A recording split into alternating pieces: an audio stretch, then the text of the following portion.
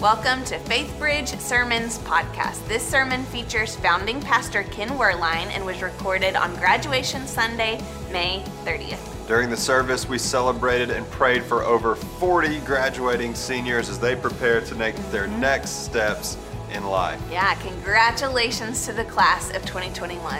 And to those of you who live nearby, we invite you to come worship with us on campus this Sunday at 9 or 11 a.m.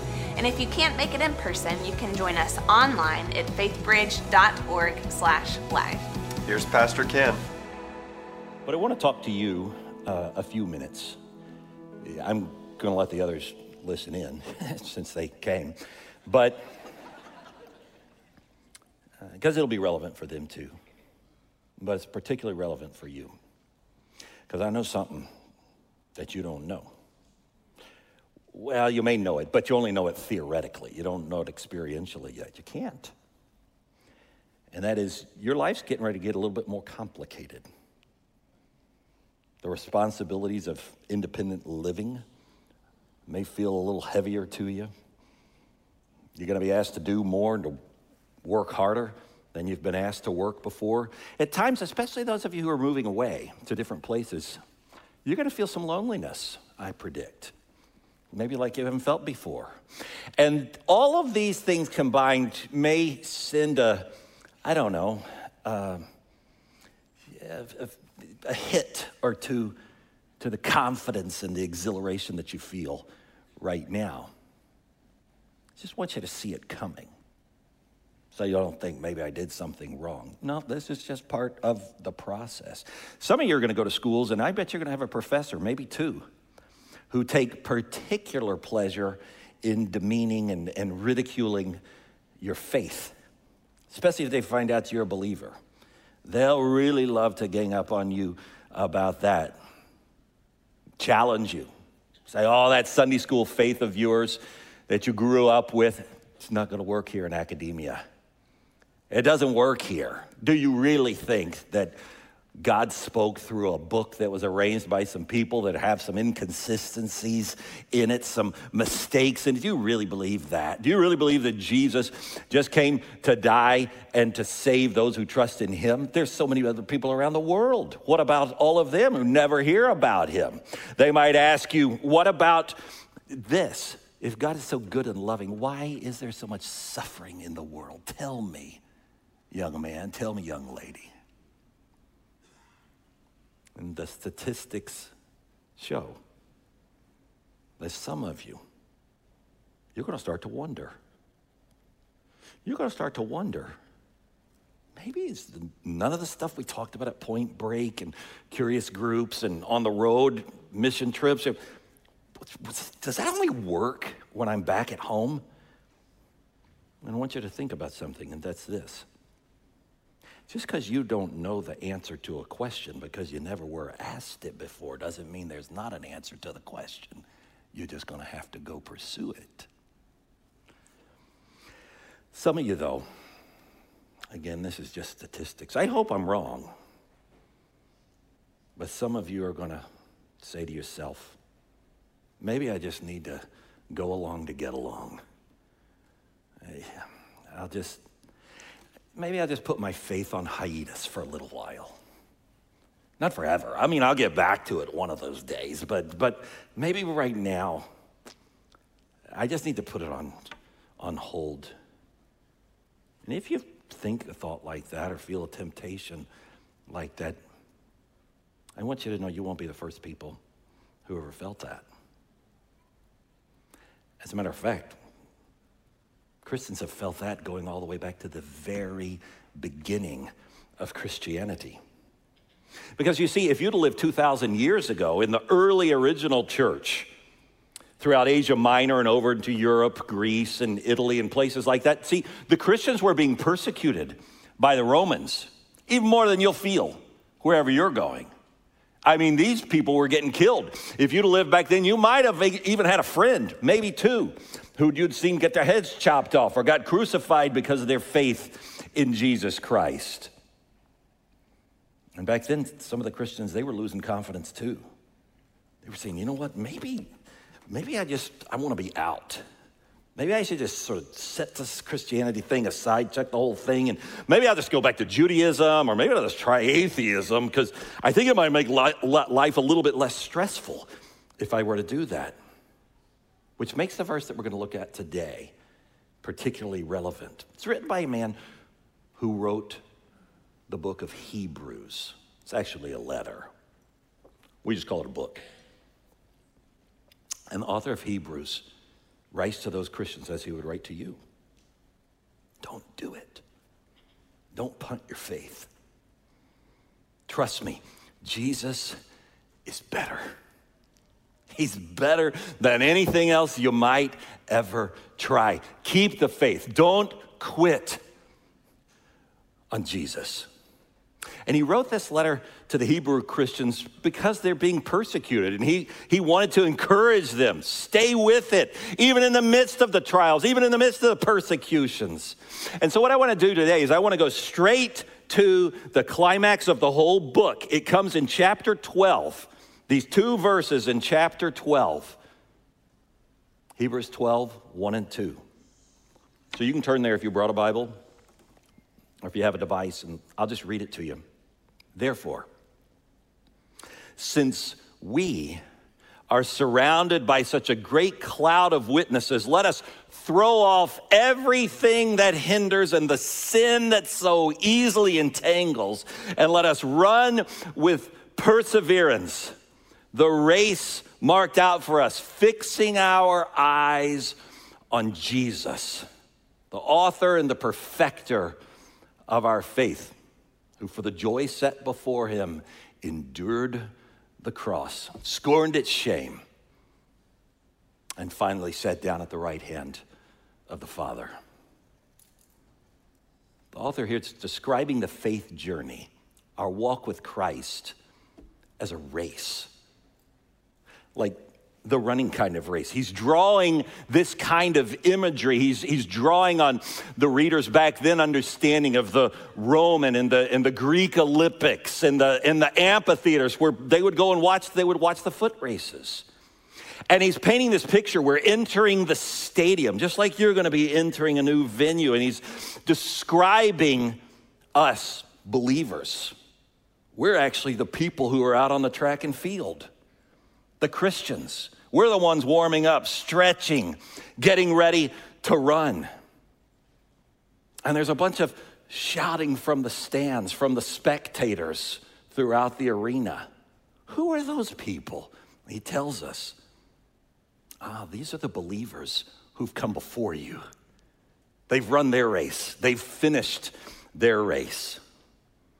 And you know a lot of their names because in Hebrews chapter 11, the previous chapter, he lists out a lot of these people. Like Joshua, you picture Joshua up in the stands hollering, even when God's instructions make no sense to you, trust him and he'll bring the walls around you crumbling down.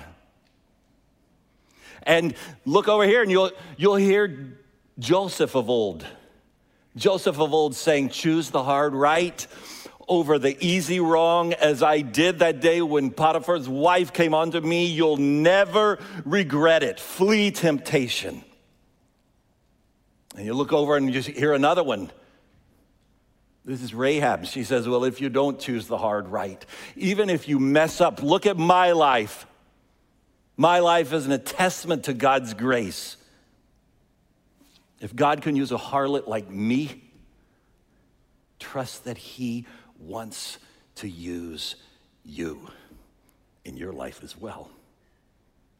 And so now, graduates, it's time for you to run your race.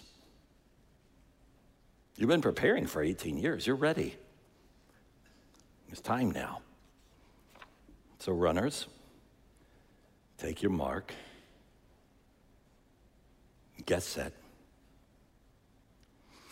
Wait, I just don't think you're quite ready, because there's 4 things I want you to get, and I really want you to get hold of these before you move to the next chapter. So if you're a note taker, here's the first thing I want us to see in this text. It's this: you are gonna need some running mates. You're gonna need some running mates. You're gonna need some community around you. He's saying, hey, this isn't just you running your race all out there by yourself. God means for us to run it together. And that's why the author uses these plural nouns. We must run our race. We must fix our eyes on Jesus. It's not just about you. It's about us doing this together. That's why he uses those plural nouns. And I loved how many of you said in your videos just a few minutes ago how you've loved the community here and you can't wait to find your community when you get there, to wherever there's going to be for you. And I really hope that you'll follow through on that. I really hope you'll follow through on that. Like, make it a priority. It's like as soon as you drop your bags off and get your dorm room decorated, make it a top priority to find a local church that you can plug into. Not just attend here and there, but like plug into where you can get involved and serve in the kids ministry or the youth ministry or get in a grow group or whatever they call missional communities or anything. You get involved in that. Go on their mission trips. You be a part of the body of Christ wherever it is that you're going. And if you're going to places like A&M and Baylor where you got ministries like Breakaway and Vertical, take advantage of those. And Crew, that's on a lot of campuses. I'm telling you, this is so important because the devil would love to get you isolated. And I've just seen it happen so many times over the years. Don't let him get you isolated. It's the reason that animals travel in packs. Why do animals travel in packs? Because it's safer if you travel in packs. And so it will be for you. And so I want you to start praying now. Who's my community going to be? And you can't wait for it to like come knock on your door. You're going to have to get out, put yourself out there, and go try some different, find a friend. You're a Christian? Cool. Let's go try this church and let's go try this church. And let's see where we could plug in, where we could have some friends and fellowship and these sorts of, I'm telling you, this is essential for your survival. Not your survival physically, but your survival spiritually, emotionally, relationally. There's this book by Ben Sherwood that's called The Survivor's Guide. It's kind of an interesting case study. Well, he does a lot of case studies on people who've survived the extreme sort of crises, like airplane crashes and things like, and he goes through and he sort of analyzes, here's what separates the survivors from the non-survivors. Well, take airplane crashes, for example. People who survive the airplane crashes, they tend to be, he writes, the people who actually have their head in the game. They're not just passive riders. They get in, they're paying attention to what's going on. When the flight attendant gets up and does a little deal, she's actually listening to and paying attention and actually counting how many rows back from the emergency aisle am I? In case we went down, in case the cabin fills with smoke, I can feel my way to that right place and I can get out. And they don't fall asleep in the first 3 seconds of a flight or the last 8 seconds of a flight because apparently most of the crashes happen in those critical 11 seconds. Who knew? And so these people, the survivors, they're the ones who get out in the first 90 seconds, because that's usually all you've got. Conversely, the people who don't survive, they're the ones who sat there. They never were paying much attention. And when crisis happens, they're like, what's going on? This isn't what I signed up. What do I do? And the 90 seconds passes and they're caught. Now, the good news is you don't have to find your church in 90 seconds. But don't give it 90 days. I've seen this happen. Where young people go off and they say, you know, I'm just going to kind of take the fall. I'm just sort of do the college thing and just sort of feel the feelings and I'll get back to that. So, no, you won't. I've just seen this happen over and you let it go 90 days. I'll tell you where you'll be. You'll be coming back from Thanksgiving 90 days in and you'll be studying for finals. That's not an on-ramp season. You're not going to go find your thing then. And then you'll come back from Christmas and you're like, well, you know, I still made it, so maybe I'll just keep doing what I've been doing, which is nothing. And I'll just do that through the spring semester, and maybe we'll give it a go next year. Don't do that. Here's why you don't want to do it. Because your soul depends on having the right community around you. You become who you hang out with. And again, if the devil can get you singled out, he'll get you picked off every single time. Now I'm not just talking to you graduates, I'm talking to everybody. I've seen this happen during the pandemic. People, grown people, who their souls were white hot and they loved the Lord and they were serving and they were involved in all sorts of things a year and a little bit more than. And then sometime during the pandemic, they sort of got out of the habit and they sort of said, well, I'll get back to God. And once we're kind of back open in this sort of thing. And it's as if the devil just took them like a coal and plucked them out of the fire and set them over here on the hearth where their souls have gotten cold. And they don't see the difference. I think I'm all right. No, look at you. Look at how you're talking. Look at your outlook. Look at your worldview. Look at your family. Look at your marriage. Look at your kids. I don't think it's going so well for you. Come back. You need community. This isn't a solo sport, walking with Christ. In fact, I want to say one more thing about this, okay? And I want to be real careful about how I say this. Because I know that we have people who you have had to be extremely careful. And some of you, I even had an email this morning, I can't take the vaccine because they're not with the doctor, but I have this health situation. Thank you for doing the online service, and please keep doing the online service. We're gonna do the online service. And so I'm not talking to you. I wanna talk to about 1,000 of you right now who you're like, well, the pandemic, and so you're doing pajama church, even now. And yet I know you're not real worried about the pandemic because I see your postings. You're everywhere. You're at the Astros game. Woo! You're at the mall. You're at restaurants. You're at parties. You're not worried about the pandemic. The pandemic ended for you months ago. It's time for you to stop it. You need to come back and be a part of the community. Your soul needs that as well. Following Christ, it's not a solo sport. It's something we do together. And our church can't be all that our church is supposed to be if we're not all here and showing up and being in the game and growing and serving and worshiping and so. All right. We need brothers and sisters. And here's why. Second thing, you can jot this down. Because you can expect some stumbling blocks along the way. You'll have some stumbling blocks along the way. That's why he writes, so let us throw off everything that hinders and the sin that so easily entangles. Now, there's some things that hinder us that they're not necessarily sinful. Maybe you're just spending a little too much time on social media or on the computer or watching too many movies and not doing your homework. Okay, that's fine. But I'm talking about particularly the sin that entangles. Because see, the enemy of your souls, he wants to steal and to kill and to destroy. John 10:10, that's what he's been doing since the beginning.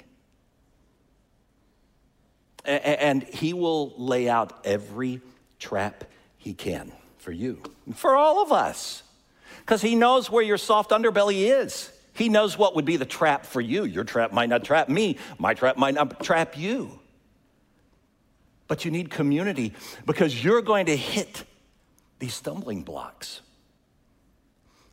And I don't want you to get caught in the enemy's trap. Some years ago, I think we were newlyweds. Suzanne and I, she went to the pantry one morning in the kitchen and she said, come look at this. And there's a bag of flour. It looks like kind of got shredded and flour all over the floor. And there's some cereal pieces on the floor. And she says, were you sleep eating? And I said, no, baby, even in my sleep, I'm organized and OCD, and I wouldn't do that. That's not me. And we realized we had a mouse in our house. So I asked a friend, what do you do? I never had a mouse. And he said, here's what you do. Go to the store, and they have these little sticky, little doormat things, and there's like super glues on them.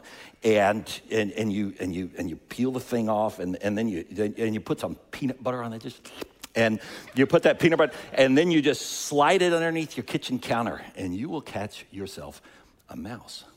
So I went to the store, and I got the peanut butter, and laid it all out, and turned off the kitchen lights, and went back to get ready for bed.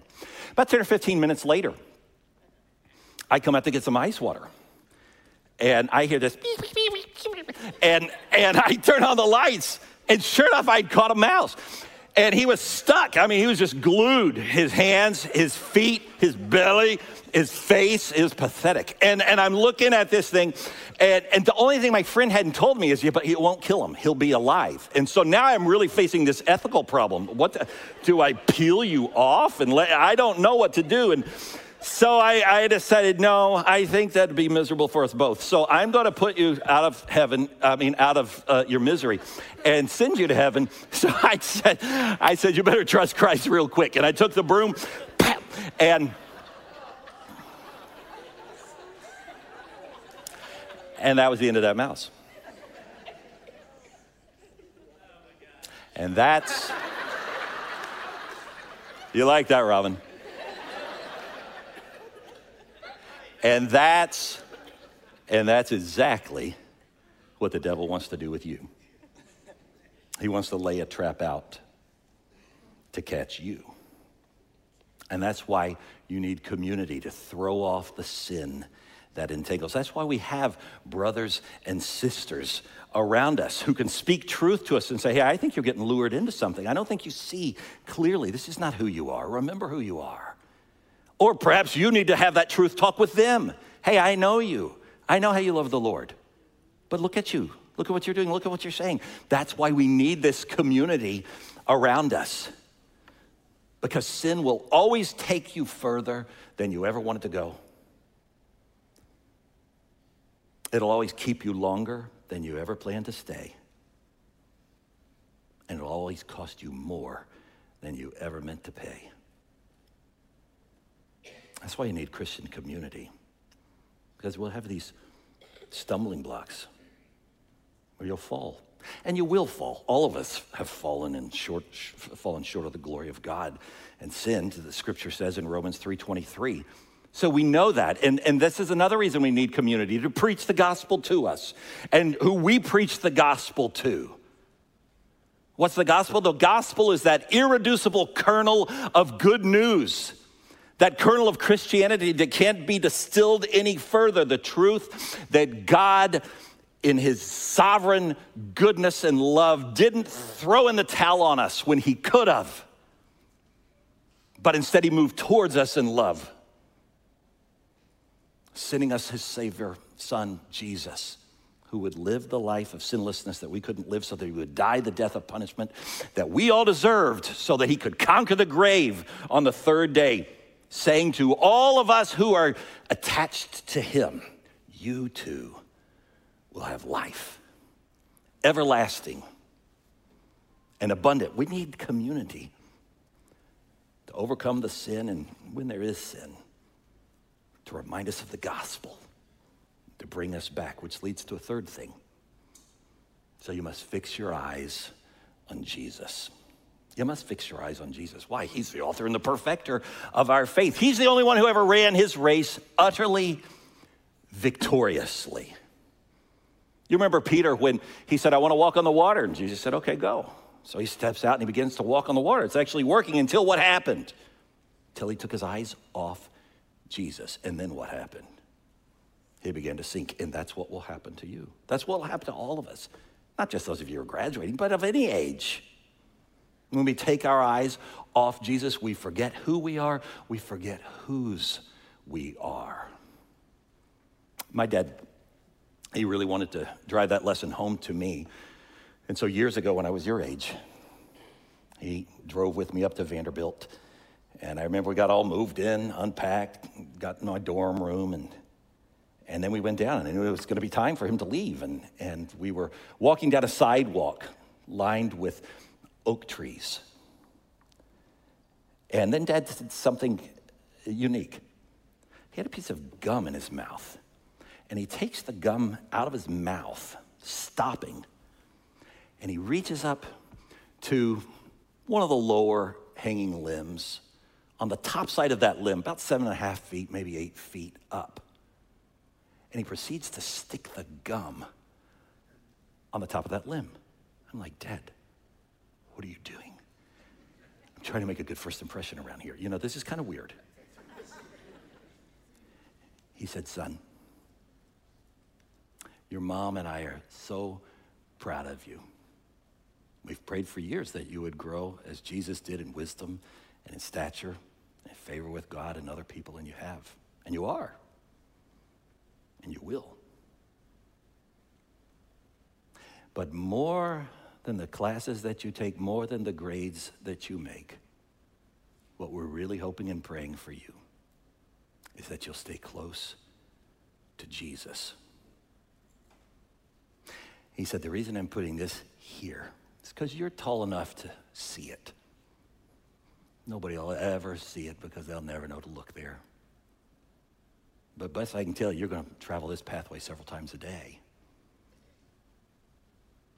And if you ever start to wonder, who am I? You'll look up and you'll remember this moment. You'll remember how we love you, and even more than that, how much Jesus loves you. And you'll remember who you are and whose you are. So fix your mind on Jesus. And then there's one more thing he says in this text. Remember the cheering crowd. That crowd of witnesses. That's the fourth and final thing. How did our text start out? With that cloud of witnesses filling the stadium. Now, this is interesting. Some of the commentators say, well, really all that the author of Hebrews was saying is there's just a lot of witnesses to the Christian faith who've finished their race. People like Moses and Rahab and Noah, these kind of people. So if you ever feel like you're running out of fuel and you need some inspiration, just put your mind on them and remember, hey, they ran their race really well. I'll try to do like they did. Maybe that's all that he was saying here, but I don't think that's all that he was saying here. I think he meant more. I agree with the commentators who say, no. He was saying every bit of that, but he was also signaling something much more significant. He wasn't just saying draw some inspiration for some old guys that lived a long time ago and ran their race well. Instead, he's saying, no, be inspired by the reality that they who have finished their race are now hanging over the banisters of heaven, as it were. And they're witnessing you and cheering for you as you run your race. Now, I don't know about you, but when I was growing up, I always did a little bit better if somebody's in the stands that I cared about. If mom or dad showed up and I'm playing a game, or somebody I kind of looked up to, and I looked up and I was like, wow. I just wanted to go after it a little bit more, right? I think it helps sometimes to remember our fans on the balcony. Sort of like the guy whose story I read from back in 1932. He went to Fordham University. And back in 1932, Fordham and Georgetown were two football team schools. And they were going to meet in a crucial game. That game would have national championship implications. And there was this second string guard on the Fordham team. He had a father who was very ill. And so people would see him walking around the campus with his father, often arm in arm, just because he was wanting to spend as much time as he could with his father before his father's body gave out. And just before this critical game against Georgetown, his father passed away. Well, the Fordham coaches decided we'll cancel practice. We're all going to go to the funeral. They all came, the coaches came, the team came, they went to the funeral. Afterwards, the young man was very grateful. He thanked them all. It means so much that you would come. And then the coach pulls him aside and he talks to him. He says, son, I can only imagine the grief that you're going through. It's going to be overwhelming. And I just want you to know I want to help you. You let me know any which way I could help you through this season. Well, the next Friday, before the big game, the second string guard comes, talks to the coach. Says, Coach, it would mean a great deal to me if you would let me start the game tomorrow against Georgetown. Coach says, ooh, young man, I really do want to help you, but I can't do that. This game is like the most important game of our whole season. I can't let you start. You're my second string guard. And the young man said, no, I know, but it just means the world to me if you just let me play even the first series, just the first series, or even just the first down, just the first play of the game. I want to play it for my dad.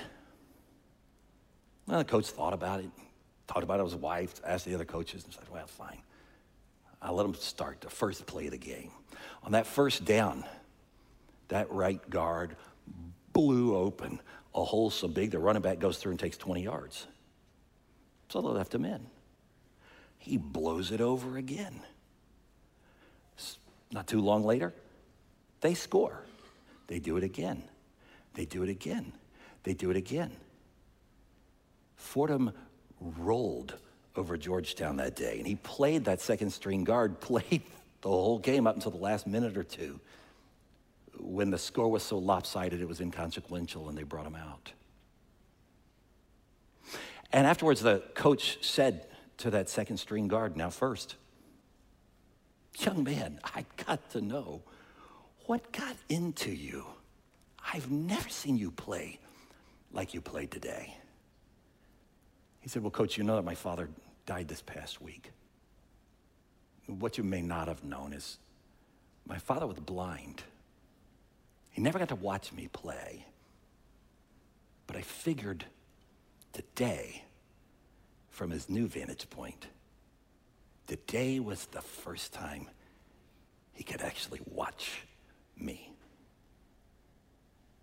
Friends, you have people in your balcony cheering for you. People in this room, people who've even gone on ahead of you, who've invested in you, who love you, and who are cheering for you.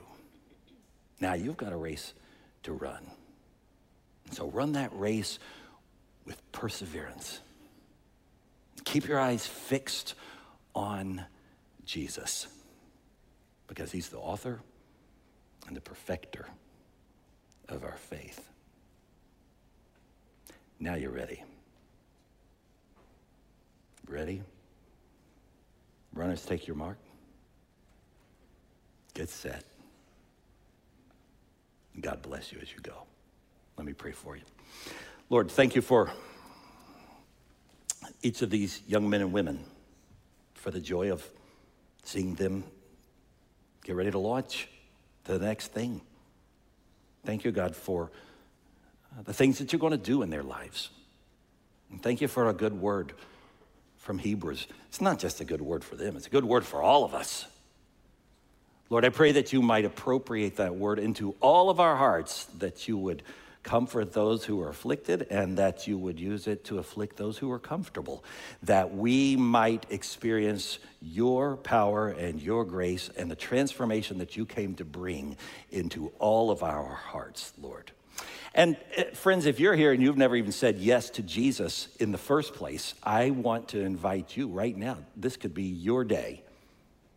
And I'm just going to pray a bit more, and you could borrow these words and sort of incorporate them into your own tone. And you speak to the Lord something like this: Lord Jesus, I'm asking you to come into my heart because I want to be saved. I want a Savior. I need a Savior. I need to be forgiven of my sins. And so I'm asking you to come in and to cleanse me of all unrighteousness and forgive me of my sins and fill me full of your Holy Spirit so that I might walk all the rest of my days with you, and that I might run that race you've put before us with endurance.